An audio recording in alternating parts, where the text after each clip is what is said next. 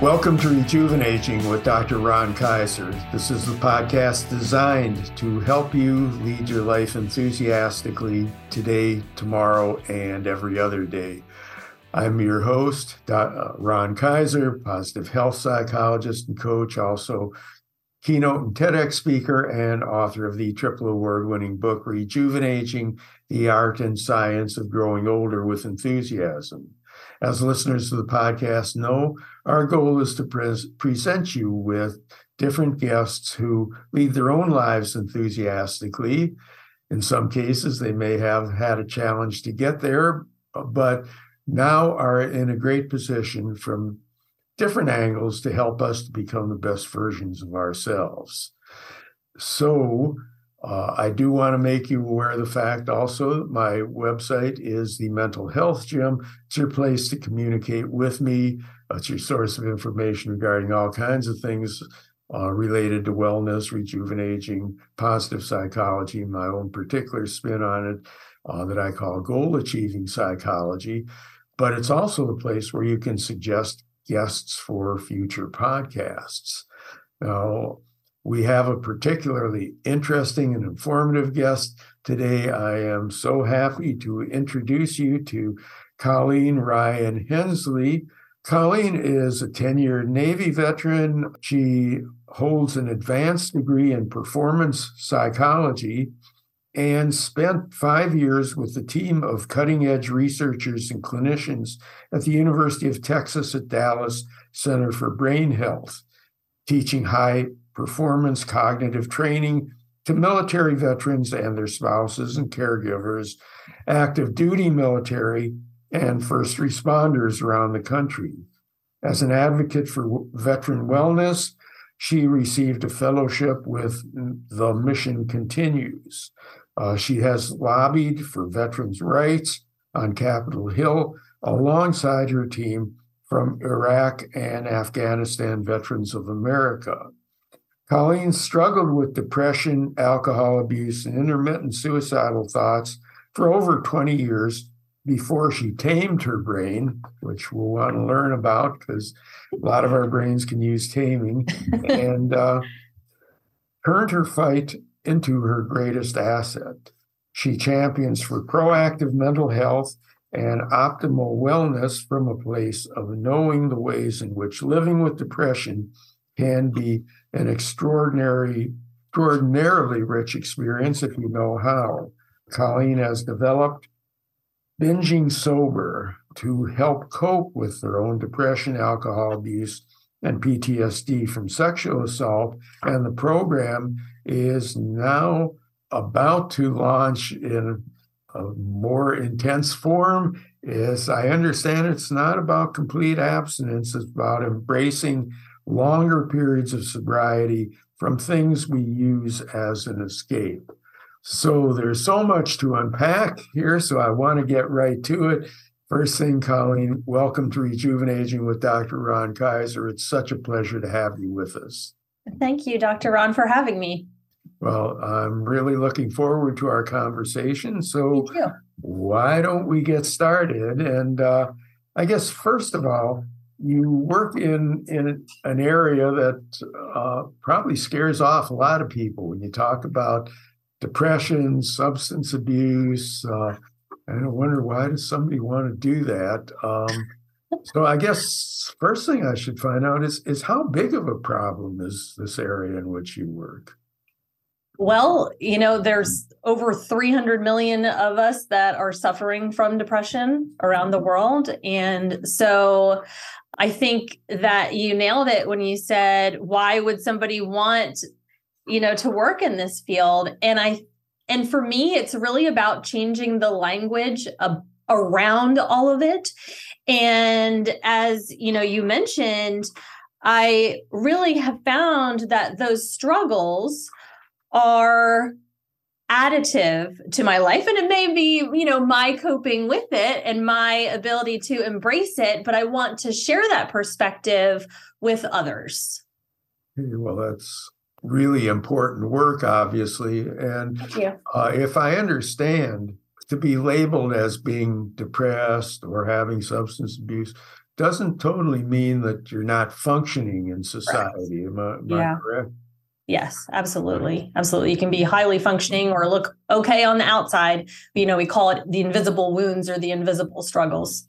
Mm-hmm. And although I know that you do some work with non-veterans also, but Yes. is it either a particular problem in the veterans community, or is it that's where your background, or how did it wind up that so much of your work seems to be designed to help veterans and active military and first responders too? Mm-hmm. It's a little bit of both.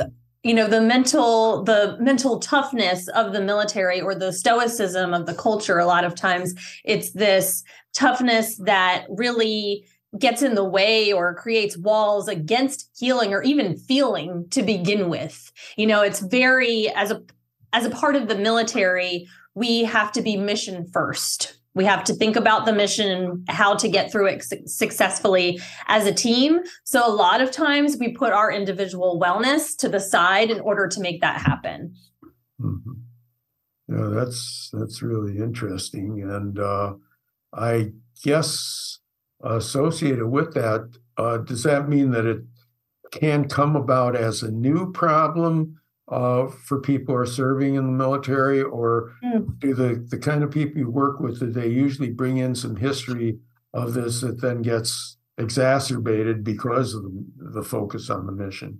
It's not really, it's very, very individual. So there's a little bit of both, or a lot of both really. But, the wars that we're dealing with right now tend to be multiple deployments because there aren't so many people that serve anymore. So a lot of repeat exposure to these traumas.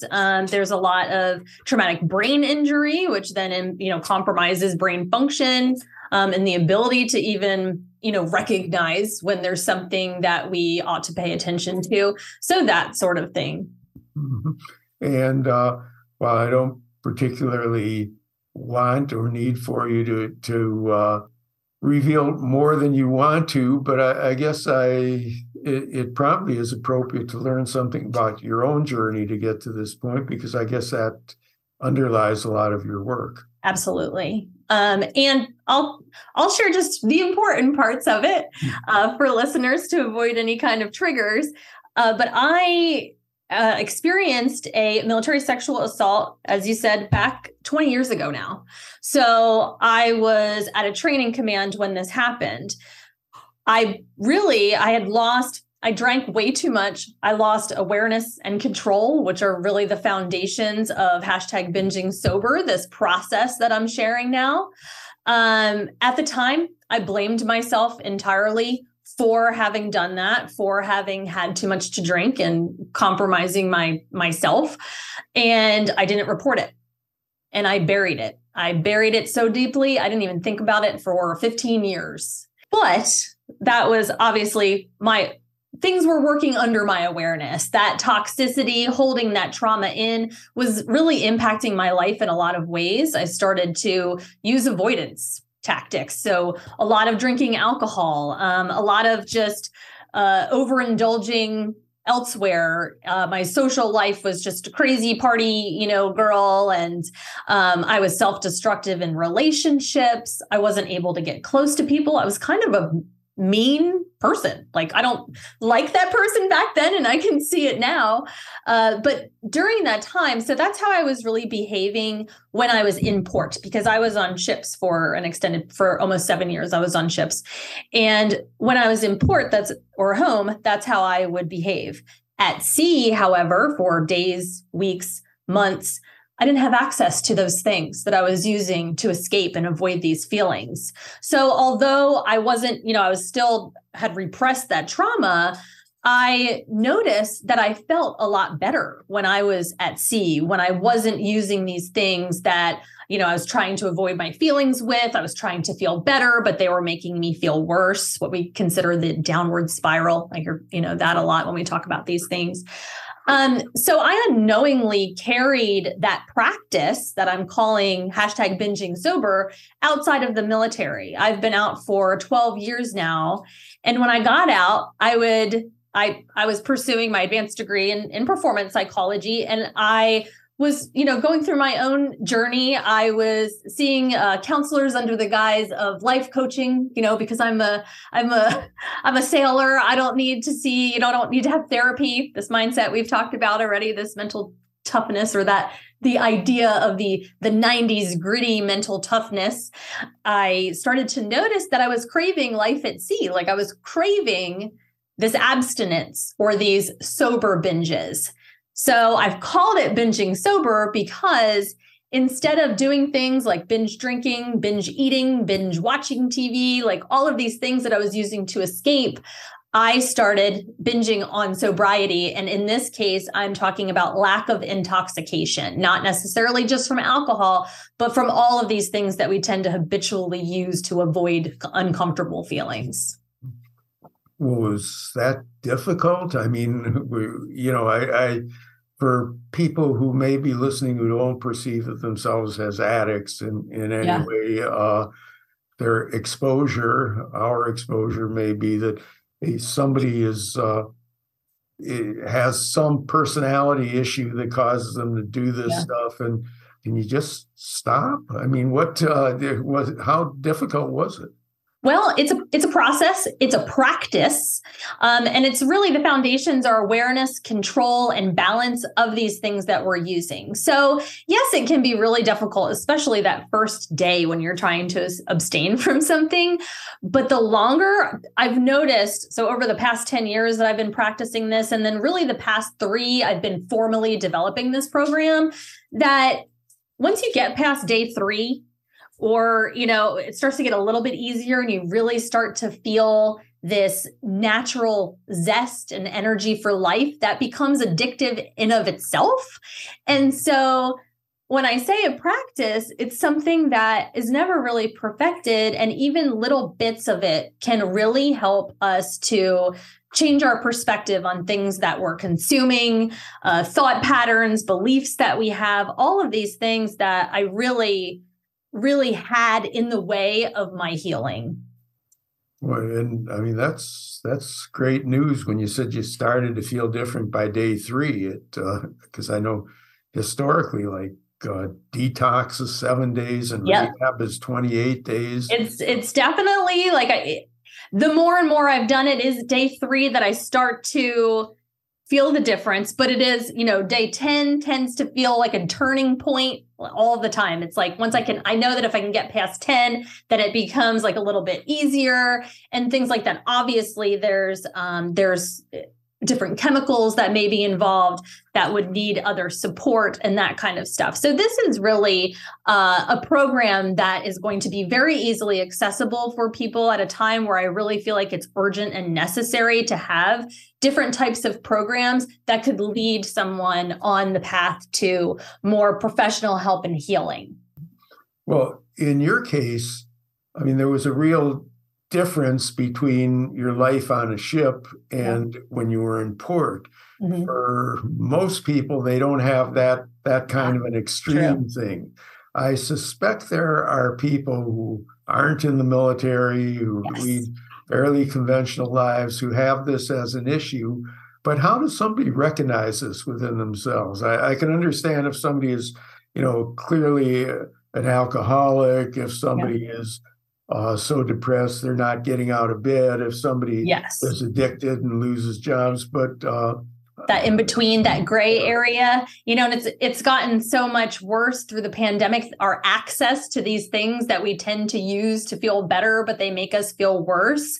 So really, if it's hard to tell, when I talk about binging sober as the first points system for vitality, our energy for life, there's definitely this undertone of exhaustion or being tired or just constantly looking for something to escape from what you would consider your real life or what a real reality would be. So I would look for that red flag of I'm so tired, or I'm just like this hamster wheel doing the same thing every day, or getting stuck in ruminated, worry and stress and anxiety. So all of those things, but really it's really a journey of personal growth too, and of wanting to just be better in any way possible. Very, very interesting. So how's this differ from other kinds of programs that, are aimed at, I guess, the same population? Well, so or a couple of the big ideas here are really redefining what we consider mental toughness.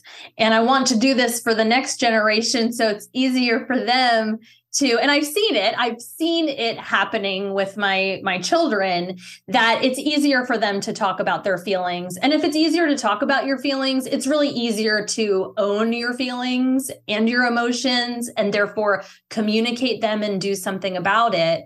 But when I came up in the 80s and 90s, this idea of mental toughness is exactly what it sounds like. It's this gritty, rub some dirt on it and get back in the game, like that kind of compartmentalization of, these challenges. I have to be awesome all the time and I have to feel great all the time and I have to push through. And I really want to redefine mental toughness as having the skills, yes, to thrive during challenges, but including mental health challenges. That needs to be a part of this, and to create this responsibility and this ownership for our own experience and our emotions. Great. Thank you. Thank you. Sounds great. But what does it look like if somebody, and I know you're in the process of really launching it more, but what does somebody do if they join your program? So for the first few weeks, it's really going to be about building that awareness, which is really fun. For listeners out there, if you're questioning that, just having an awareness of something that is under your control that you haven't noticed yet can really change your experience and your perception of life immediately. So a lot of it is about building awareness of how specific habits and escape tools that you're using impact you as an individual, because how something impacts me, say, binge watching TV all day and being unproductive, could impact me differently than it could impact somebody else. So it's really individually tailoring this understanding and this awareness of those things that you are using to escape, no matter how trivial they may seem. And then you would assign points. So it's a process that I'll unleash in January, but you assign points depending on how they impact you, throughout the day, the next day, throughout the week. It's a process, again, a practice. So you really get to understand how different types of things impact your energy. So in the end, you'll have a blueprint or a plan that if you choose to do those things, you will also be armed with this plan that gives you an idea of other things that you can do to reverse the impact and to balance your energy. So, for example, if I were to binge watch horror TV all day because I love horror TV, well, that gives me nightmares. So that's going to impact my sleep. So I take away points for that, a certain amount of points. But I know that if I read something positive before bed, if I practice meditation before bed, I can really reverse the impact and wake up feeling much better and well rested than I would have if I hadn't done that.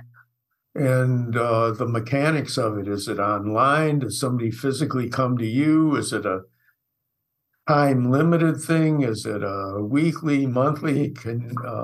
What's the plan? So starting in December, I'm going to be building a couple of focus groups.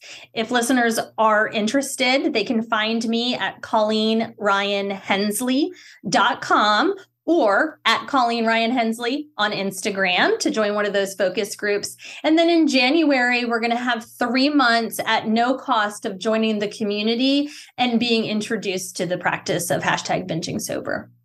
And the community, is it done by email, or there? It's going to be a forum style, like an interactive community. However, if someone should feel uncomfortable about being a part of a community, there are individual self-paced options. I'll have downloadable PDFs at no cost on ColleenRyanHensley.com as well.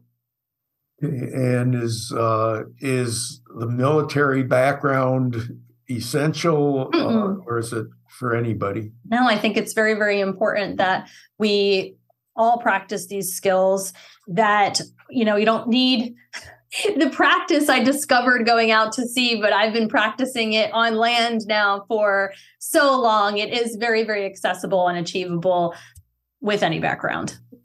I frequently like to ask about two particular populations and how your learnings apply to them, whether they join the program or not. One of which is if parents of kids, adolescents, young adults, what should they be alert to for signs? I mean, let's say that we're not talking about somebody who's, strung out on drugs on a regular basis or stuff like that. But are there certain behavior patterns that we should be concerned about in raising kids?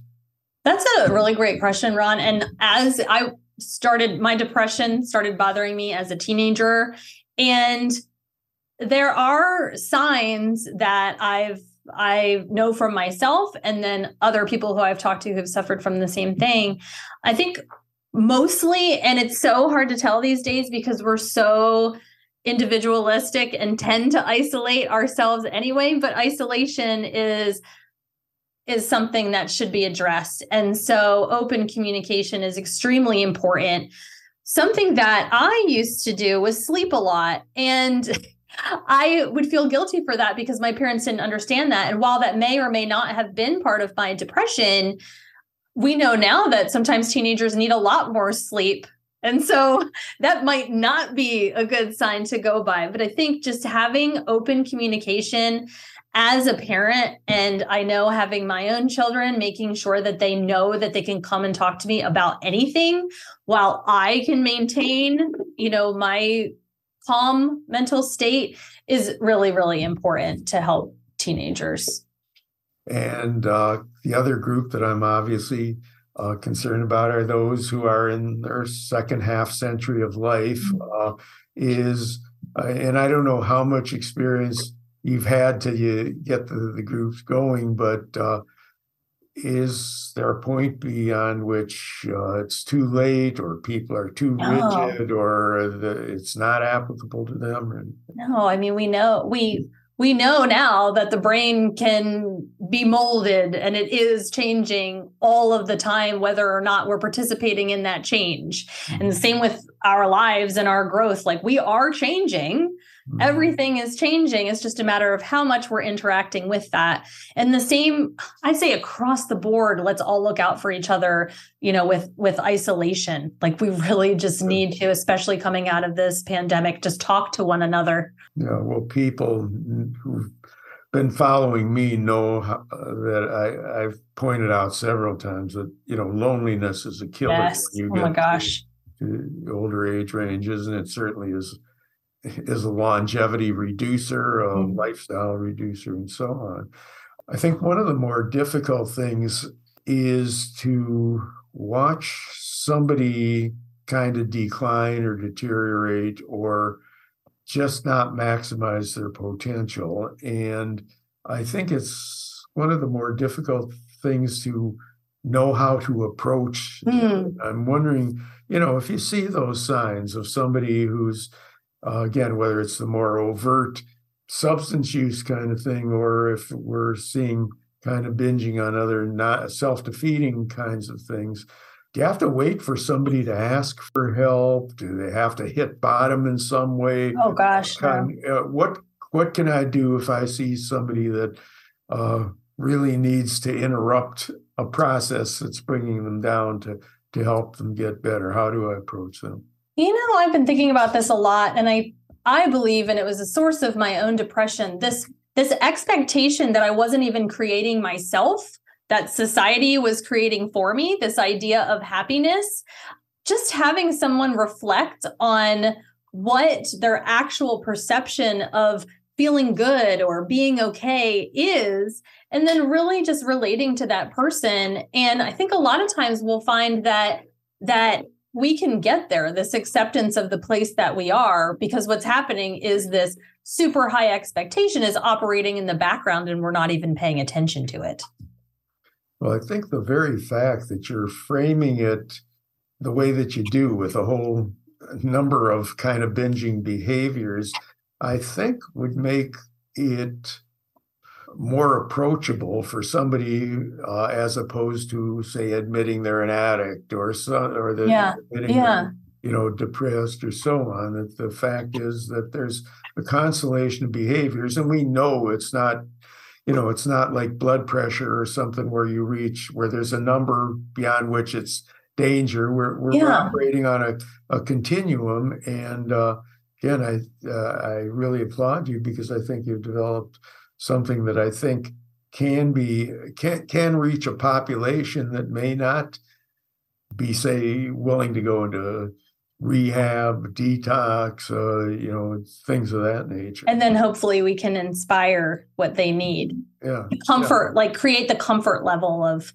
understanding and community and openness about, our feelings and our emotions. Yeah. That's the goal, Dr. Ron. Yeah. Well, understanding, I think, is something that we don't have enough of. And certainly people, when they're feeling isolated, aren't really reaching out for understanding a lot of times. So it's true. Getting that understanding, I think, can help turn a lot of people around. We're going to have all your information in the show notes, but will you once again kind of repeat where people can get in touch with you? They're not obviously limited geographically by the program, but where they can get in touch with you or learn about your programs. And I don't know if you're seeking people for your focus groups or not, but I am. If somebody is willing to join, how they do that. Yes, absolutely. So you can find me on ColleenRyanHensley.com. That's HENSLEY. If you are interested in joining a focus group, please go there. And you can also follow me at Colleen Ryan Hensley on Instagram and the hashtag Binging Sober. Okay, that sounds great. And just so we're being transparent on it, if they join a group, is it roughly how big, and are group members visible to everybody who's in the group, or how does that work? So the focus groups, yes, I'm going to keep them pretty small, under 30, and I'm going to have 2 focus groups starting in December just for the month. So yes, you would have to be willing to interact with those 30 people in the group. But come January, that's the official launch of hashtag Binging Sober. You'd go to my website, ColleenRyanHensley.com, or at Colleen Ryan Hensley on Instagram, the same way that you would if you want to join the focus group. And that will be, you'll have either the choice to join the community or do individually paced.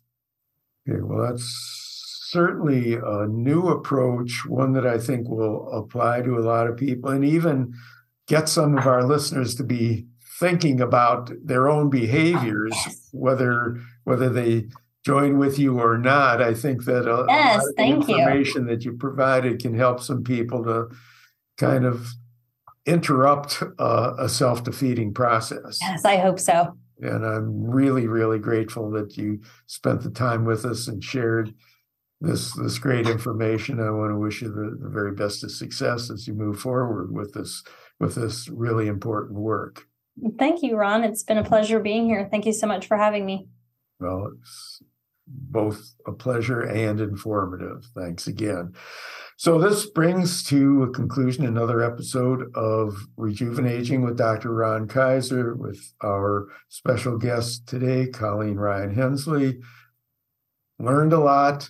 I hope that, I kind of always say this, but I really mean it this time, that if you learn something like that, tell your friends to listen to it, and please download, rate, review, and, spread the word about both the podcast and Colleen's program.